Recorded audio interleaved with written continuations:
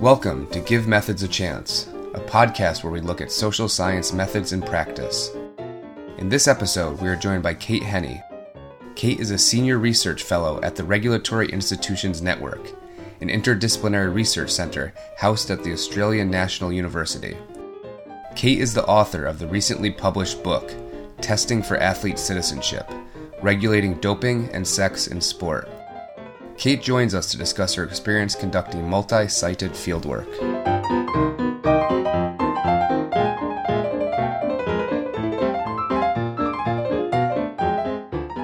Thank you for joining us today, Kate. Thank you so much for having me. We're here today to talk about conducting multi-sited fieldwork. If you were to introduce this type of methodological approach to an undergraduate class who had never heard of it before, how would you describe it? Well, I guess on the surface it seems quite simple, really. Fieldwork requiring multiple sites. And by fieldwork, I mean the traditions that are usually ethnographic, which aim to understand social dynamics in kind of their naturalistic settings and in everyday life.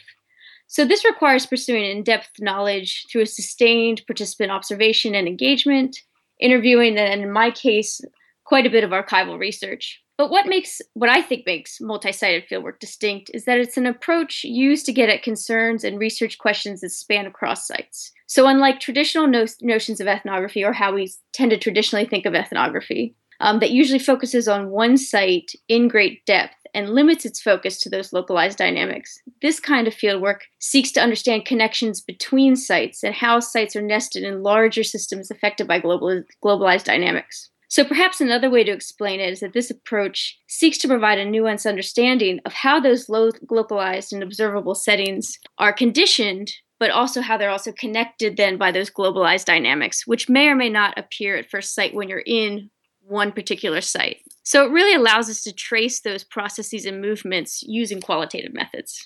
Let's use your recent research on the regulations surrounding performance enhancement in international sports as a way of better understanding how this method works. So what were your central research questions, or did you have more of a guiding topic? That's a really good question, and it's perhaps worth mentioning that my methodological approach actually forced me to modify the central research questions a bit, especially as I came to understand both the history and the rules themselves and how many different kinds of ways participants perceive them. So overall, at the start of the project, I really sought to look beyond kind of the media portrayals of doping in sport. When you think about those, they tend to be, individuals who are criminalized or punished for, cheating. And what I wanted to get at was a deeper understanding of the regulations targeting performance enhancement and what often gets referred to as fair play. So fair play being that idea of fair and level competition. So the project started with about 3 central questions.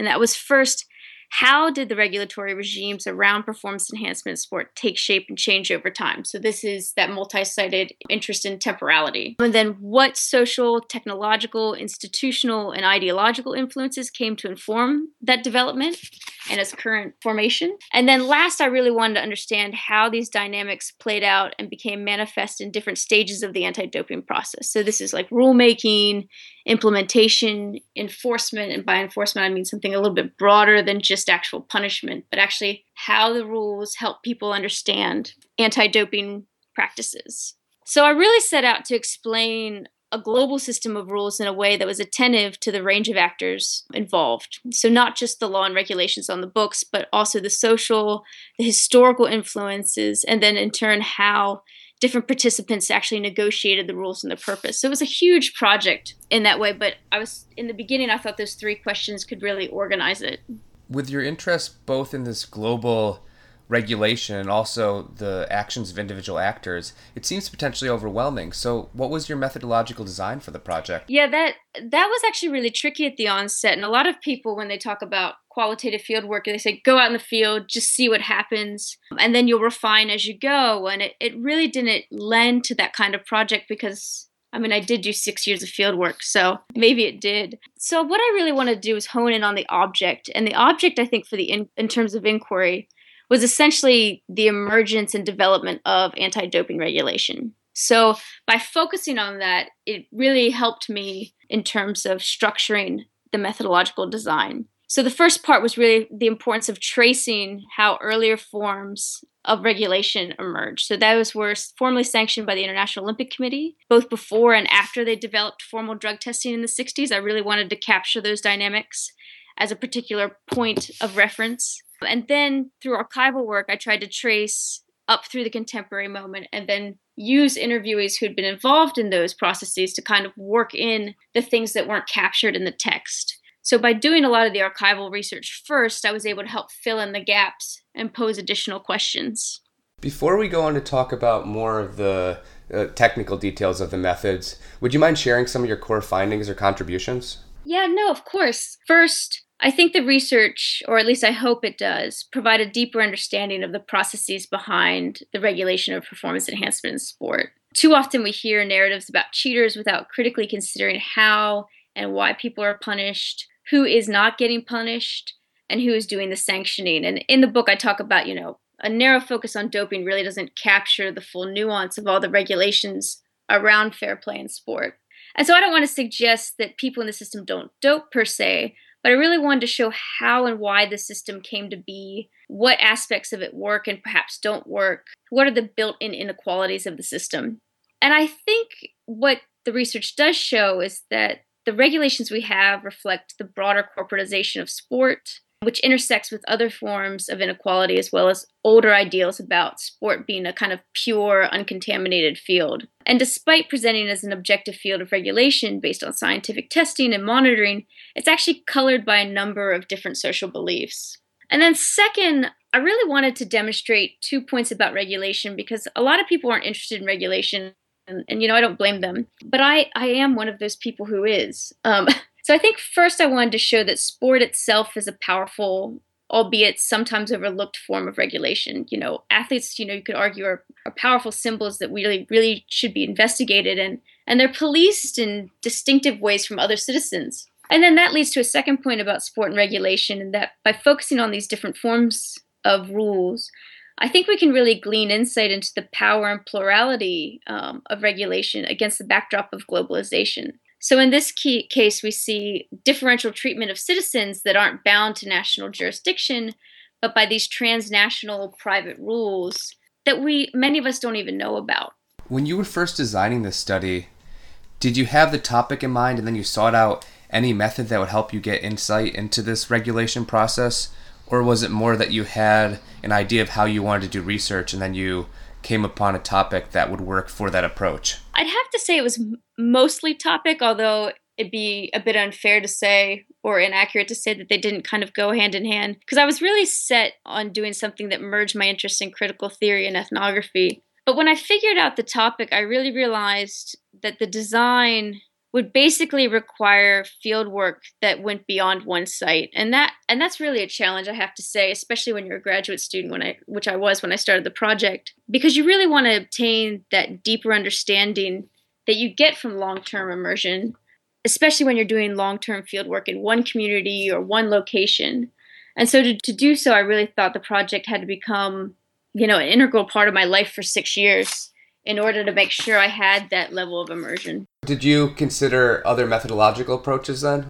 Before I did the project itself, I did some pilot field work on the anti-doping regulations established by the California State Athletic Commission. So that's the governing body for combat sports in California. So mixed martial arts, boxing, and that really kind of opened my eyes to what kind of field work would be required. So I did quite a few interviews and observations in that setting. And while I got a really good understanding of the rules and how the procedures worked, without those additional ethnographic forms of engagement, you really didn't get the entire picture.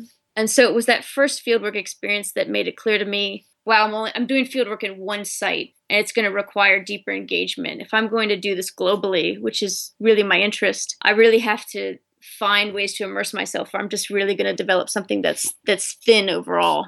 In reading your book, it's clear that you're someone who cares about theory, and some of your contributions are even at the theoretical level. So I'm wondering, how did your methodological choice fit with the theoretical framing of your questions? Actually, during the project itself, I think my theoretical concerns changed quite a bit as I became more immersed in the project and learned more about the dynamics I was engaging with. So it actually began as a study really rooted in socio-legal studies, particularly around concerns of legalized power, right? How does a regime like this that started as a private form of regulation and eventually became backed by international law, how did that become so powerful, or at least so binding in people's everyday lives? And then also I wanted to know questions about legal consciousness. So how did different actors understand regulation and then reflect and react to it? But it became really clear that given the complexity of what was going on in the project, and in part because it was across sites, law was just one of the regulatory instruments and not necessarily the most important in the eyes of many participants. For example, athletes understand regulation through embodied engagement with other people, not through the rules or understanding the rules. And legal consciousness gives us some insight into that and how people understand authority, but doesn't capture everything that athletes are doing and how they get knowledge about these things. So I really had to step back and look at what was going on more broadly. And what I was finding, and this was across sites in New Zealand, in Europe, in the United States, in Australia, were that there were these fundamental concerns and contested ideas about human ability, right? How do we police that? What is allowed? What is not quite natural, but how do we keep that natural element in sport?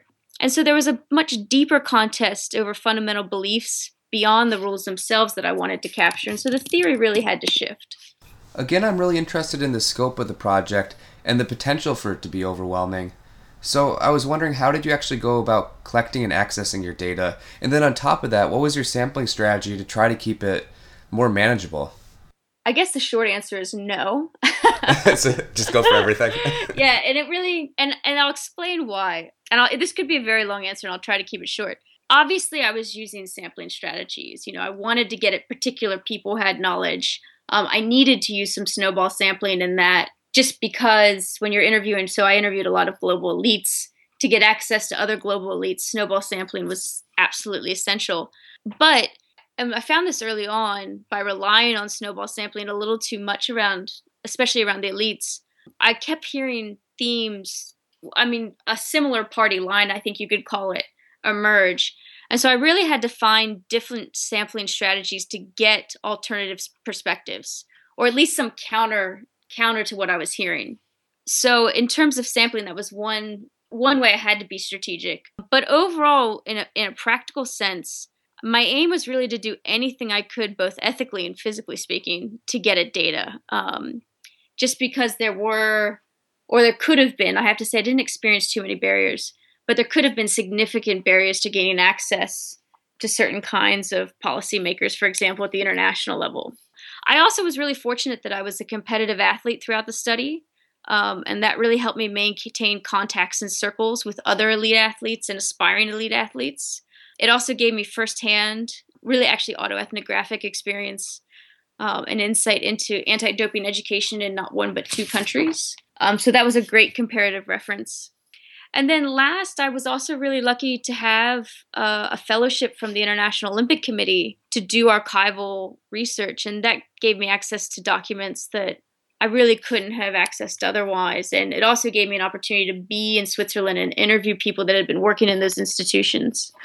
And then I also really found in New Zealand, for example, where I was doing some field work on both the athletes and the sports tribunal that was there adjudicating these matters, that people were really, really open to sharing what information they have, in part because very few people were doing firsthand research on it. So did you experience any other unexpected barriers or challenges? As I said, I was really fortunate in the sense that there were few challenges, particularly in terms of access, because I was really sensitive that I was perhaps not going to get the access I would need for the study. But there were a couple. The good thing about the barriers that did arise, because I couldn't break them down, I didn't spend a lot of time trying to. So for example, when I was in California, I applied to be trained as a doping control officer in order to get a better sense of how they're trained and to get that perspective of the doping control process. So just to explain, doping control officers are actually contractors that carry out the actual testing, the urine sample collection, and then they file it through a certain procedure so that it can be tested. So the process itself is very intrusive. Athletes have to essentially strip. The saying is from the nipple down, if you talk in kind of local circles. So they're quite exposed, and it's something that I obviously couldn't observe as a field researcher. And to be honest, I wasn't that good of an athlete to actually be exposed to it myself. And I had all these stories from athletes talking about the embarrassing things that had happened to them in testing, none of which I actually published in the book because I just thought they were really intrusive. I allude to some of them, but I don't get into some of the gritty details. And in contrast, the doping control officers I was interviewing, they divulged nothing. They only talked about procedural elements, which, although that didn't give me a lot of detail, it did give me, a lot of insight in learning about their professional ethics, right? Like, they were not going to talk to me about details. And so I thought, by at least being trained as one, I could get some insight into that process. And that never came to fruition. And, it would have been nice to have that deeper insight, especially because it's a book about embodied dynamics of regulation. So it seems like some groups were more willing to speak to you than other groups. Was there any pattern that emerged or that you picked up on, or was it more just on an individual basis? No, that's a great point. There were some patterns, and they wouldn't be the ones that you would expect, I would say. So most global elite high-level policymakers were happy to speak, and in most cases they had a very polished set of lines that they would give, which required then further investigation. So talking to more people, going to more informal activities to kind of see what other kinds of information I could get around those narratives that may not be the official party line. But the people that weren't talked were some of the more precarious figures in the anti-doping regulation. So not the athletes. Athletes, for the most part, were very forthcoming. Global policymakers at the higher levels were very forthcoming. But people that were either low-level contractors like doping control officers or low-level regulators doing that kind of firsthand work, sport support staff, for example, they were very hesitant in a lot of cases. So it really required developing a rapport on a regular basis and even sitting in on the office and doing some of the work with them to get a better understanding of what they did. So once you had collected all your data, what did you actually do to it? How did you analyze it? Maybe what techniques did you employ? Given that this was it was a long project, it was data heavy.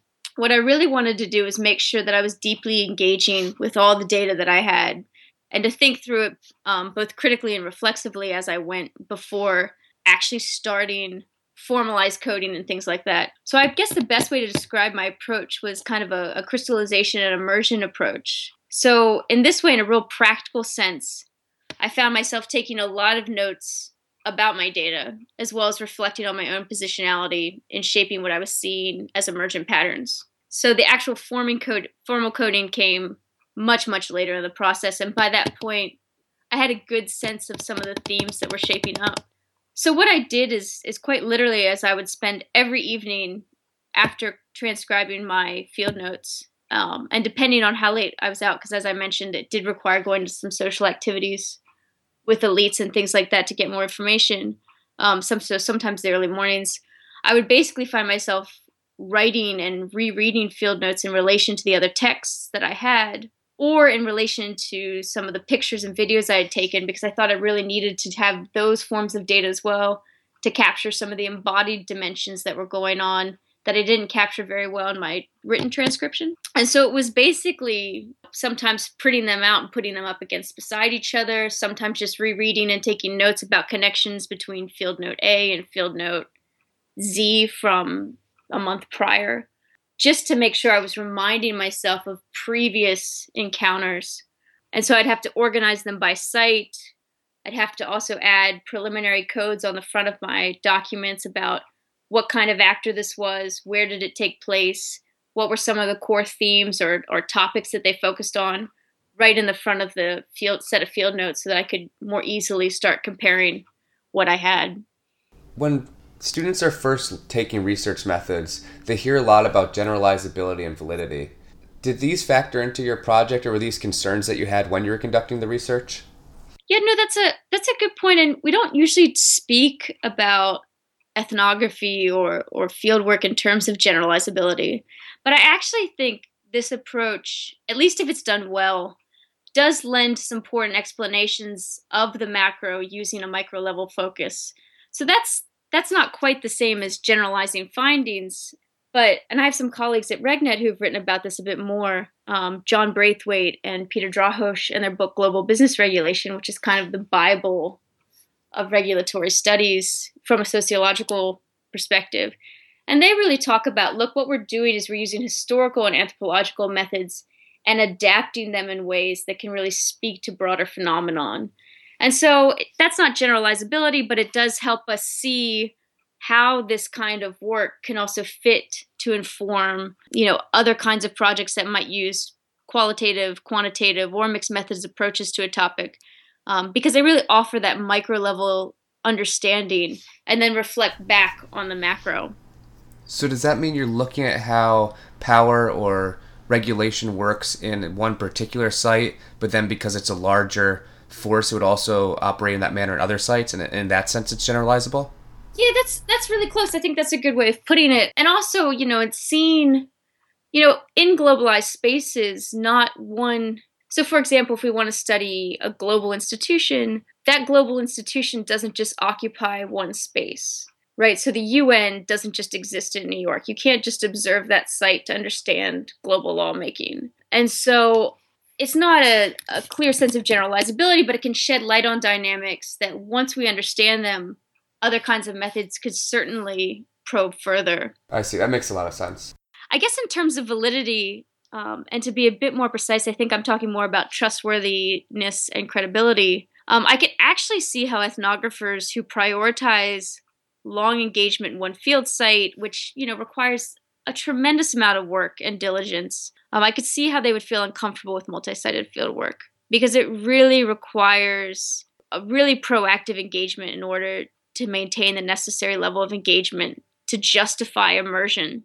In fact, there's no doubt that you miss things, especially early on in the field work. I mean, I'm really grateful I'd done that preliminary field work in California before doing field work at a conference in Spain. I had 6 months of field work under my belt. And then I went to a conference in Spain, and had I not had that experience, I would have missed. I mean, I did miss things, of course, because it was huge, but I really would have made a lot of mistakes that would have jeopardized core parts of the project had I not had some of that experience. And so actually, anthropologist Nancy Shepherd Hughes has actually written about her own multi-sited field work, and she says it really demands a sacrifice of the normally, and she calls it leisurely pace of traditional ethnographic work. I don't know if I'd call it leisurely, but she's a lot more experienced than I am.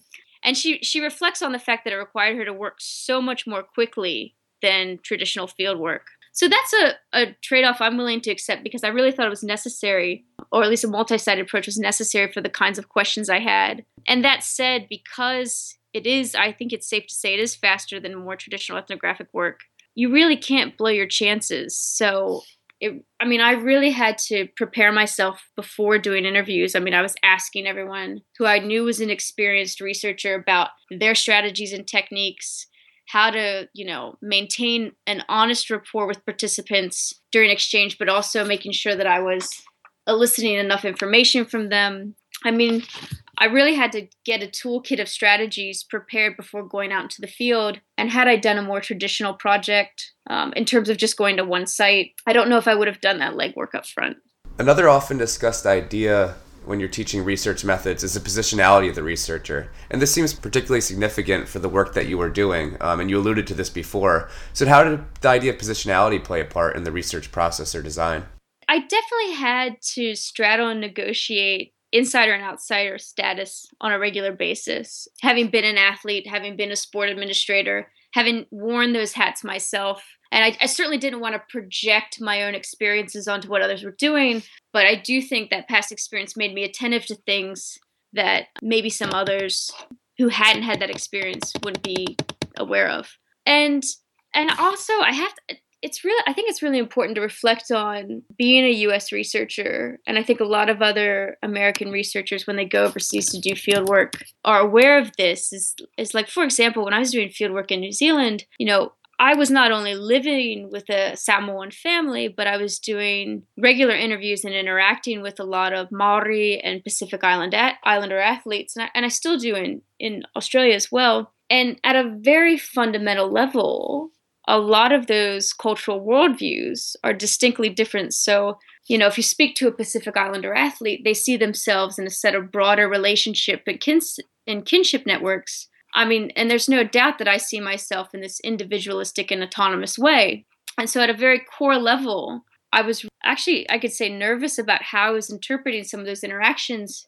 And had I not had interlocutors like the very generous Samoan family that I lived with, talking me through critically some of these, really cultural nuances that I was clearly aware of having read about them, but had not experienced them like the depth I did in New Zealand, had I not had those people checking me, even a reflexive attempt at positionality, I think would have misrepresented them in some fundamental ways. I mean, of course, the practice of representing people is always a precarious endeavor in ethnography, and it takes on different dimensions. But in this case, in some cases, I really had to reflect on interlocutors quite significantly. When you were conducting the research or during the writing process, did you have a particular audience in mind, and did that shape what you were doing?